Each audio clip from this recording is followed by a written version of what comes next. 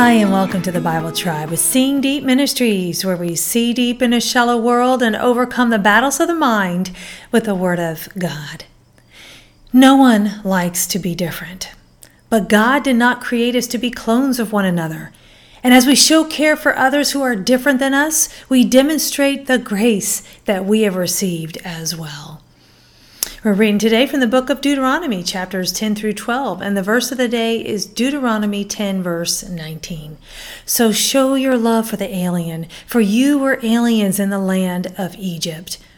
Our twisted world has standards that shift every second of every day. The surrounding culture spouts out politically correct statements, but sin clouds their vision. While people scramble to justify themselves, they shun others who are different than they are. Biases and prejudice do not resemble the heart of God. In context, here in this passage leading up to our verse of the day in Deuteronomy, Moses is telling the people of God to act like it, to treat others like they have been treated. Starting in verse 16, so circumcise your heart and stiffen your neck no longer. For the Lord your God is the God of gods and the Lord of lords, the great, the mighty, and the awesome God, who does not show partiality nor take a bribe. He executes justice for the orphan and the widow and shows his love for the alien by giving him food and clothing. So show your love for the alien, for you were aliens in the land of Egypt. Growing up in a town where I was a minority in my class and grade, I remember the feeling as if I was detestable. I was mocked for the color of my skin, and my worth was denigrated because of it. That left an impression on me so deep that I never wanted to treat anyone in the same way.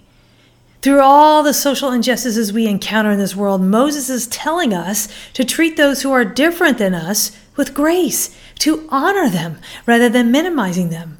God did the same for us. I chose the keyword alien, which is the Hebrew word ger. It means foreigner, stranger, a sojourner, a temporary inhabitant or newcomer, lacking inherited rights. Thought of the day.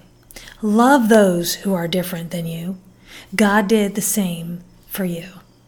Application. Our worth is not tied to the color of our skin, but to the one who removed our sin.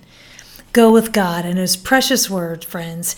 Tune in tomorrow as we head back into the book of 2 Chronicles.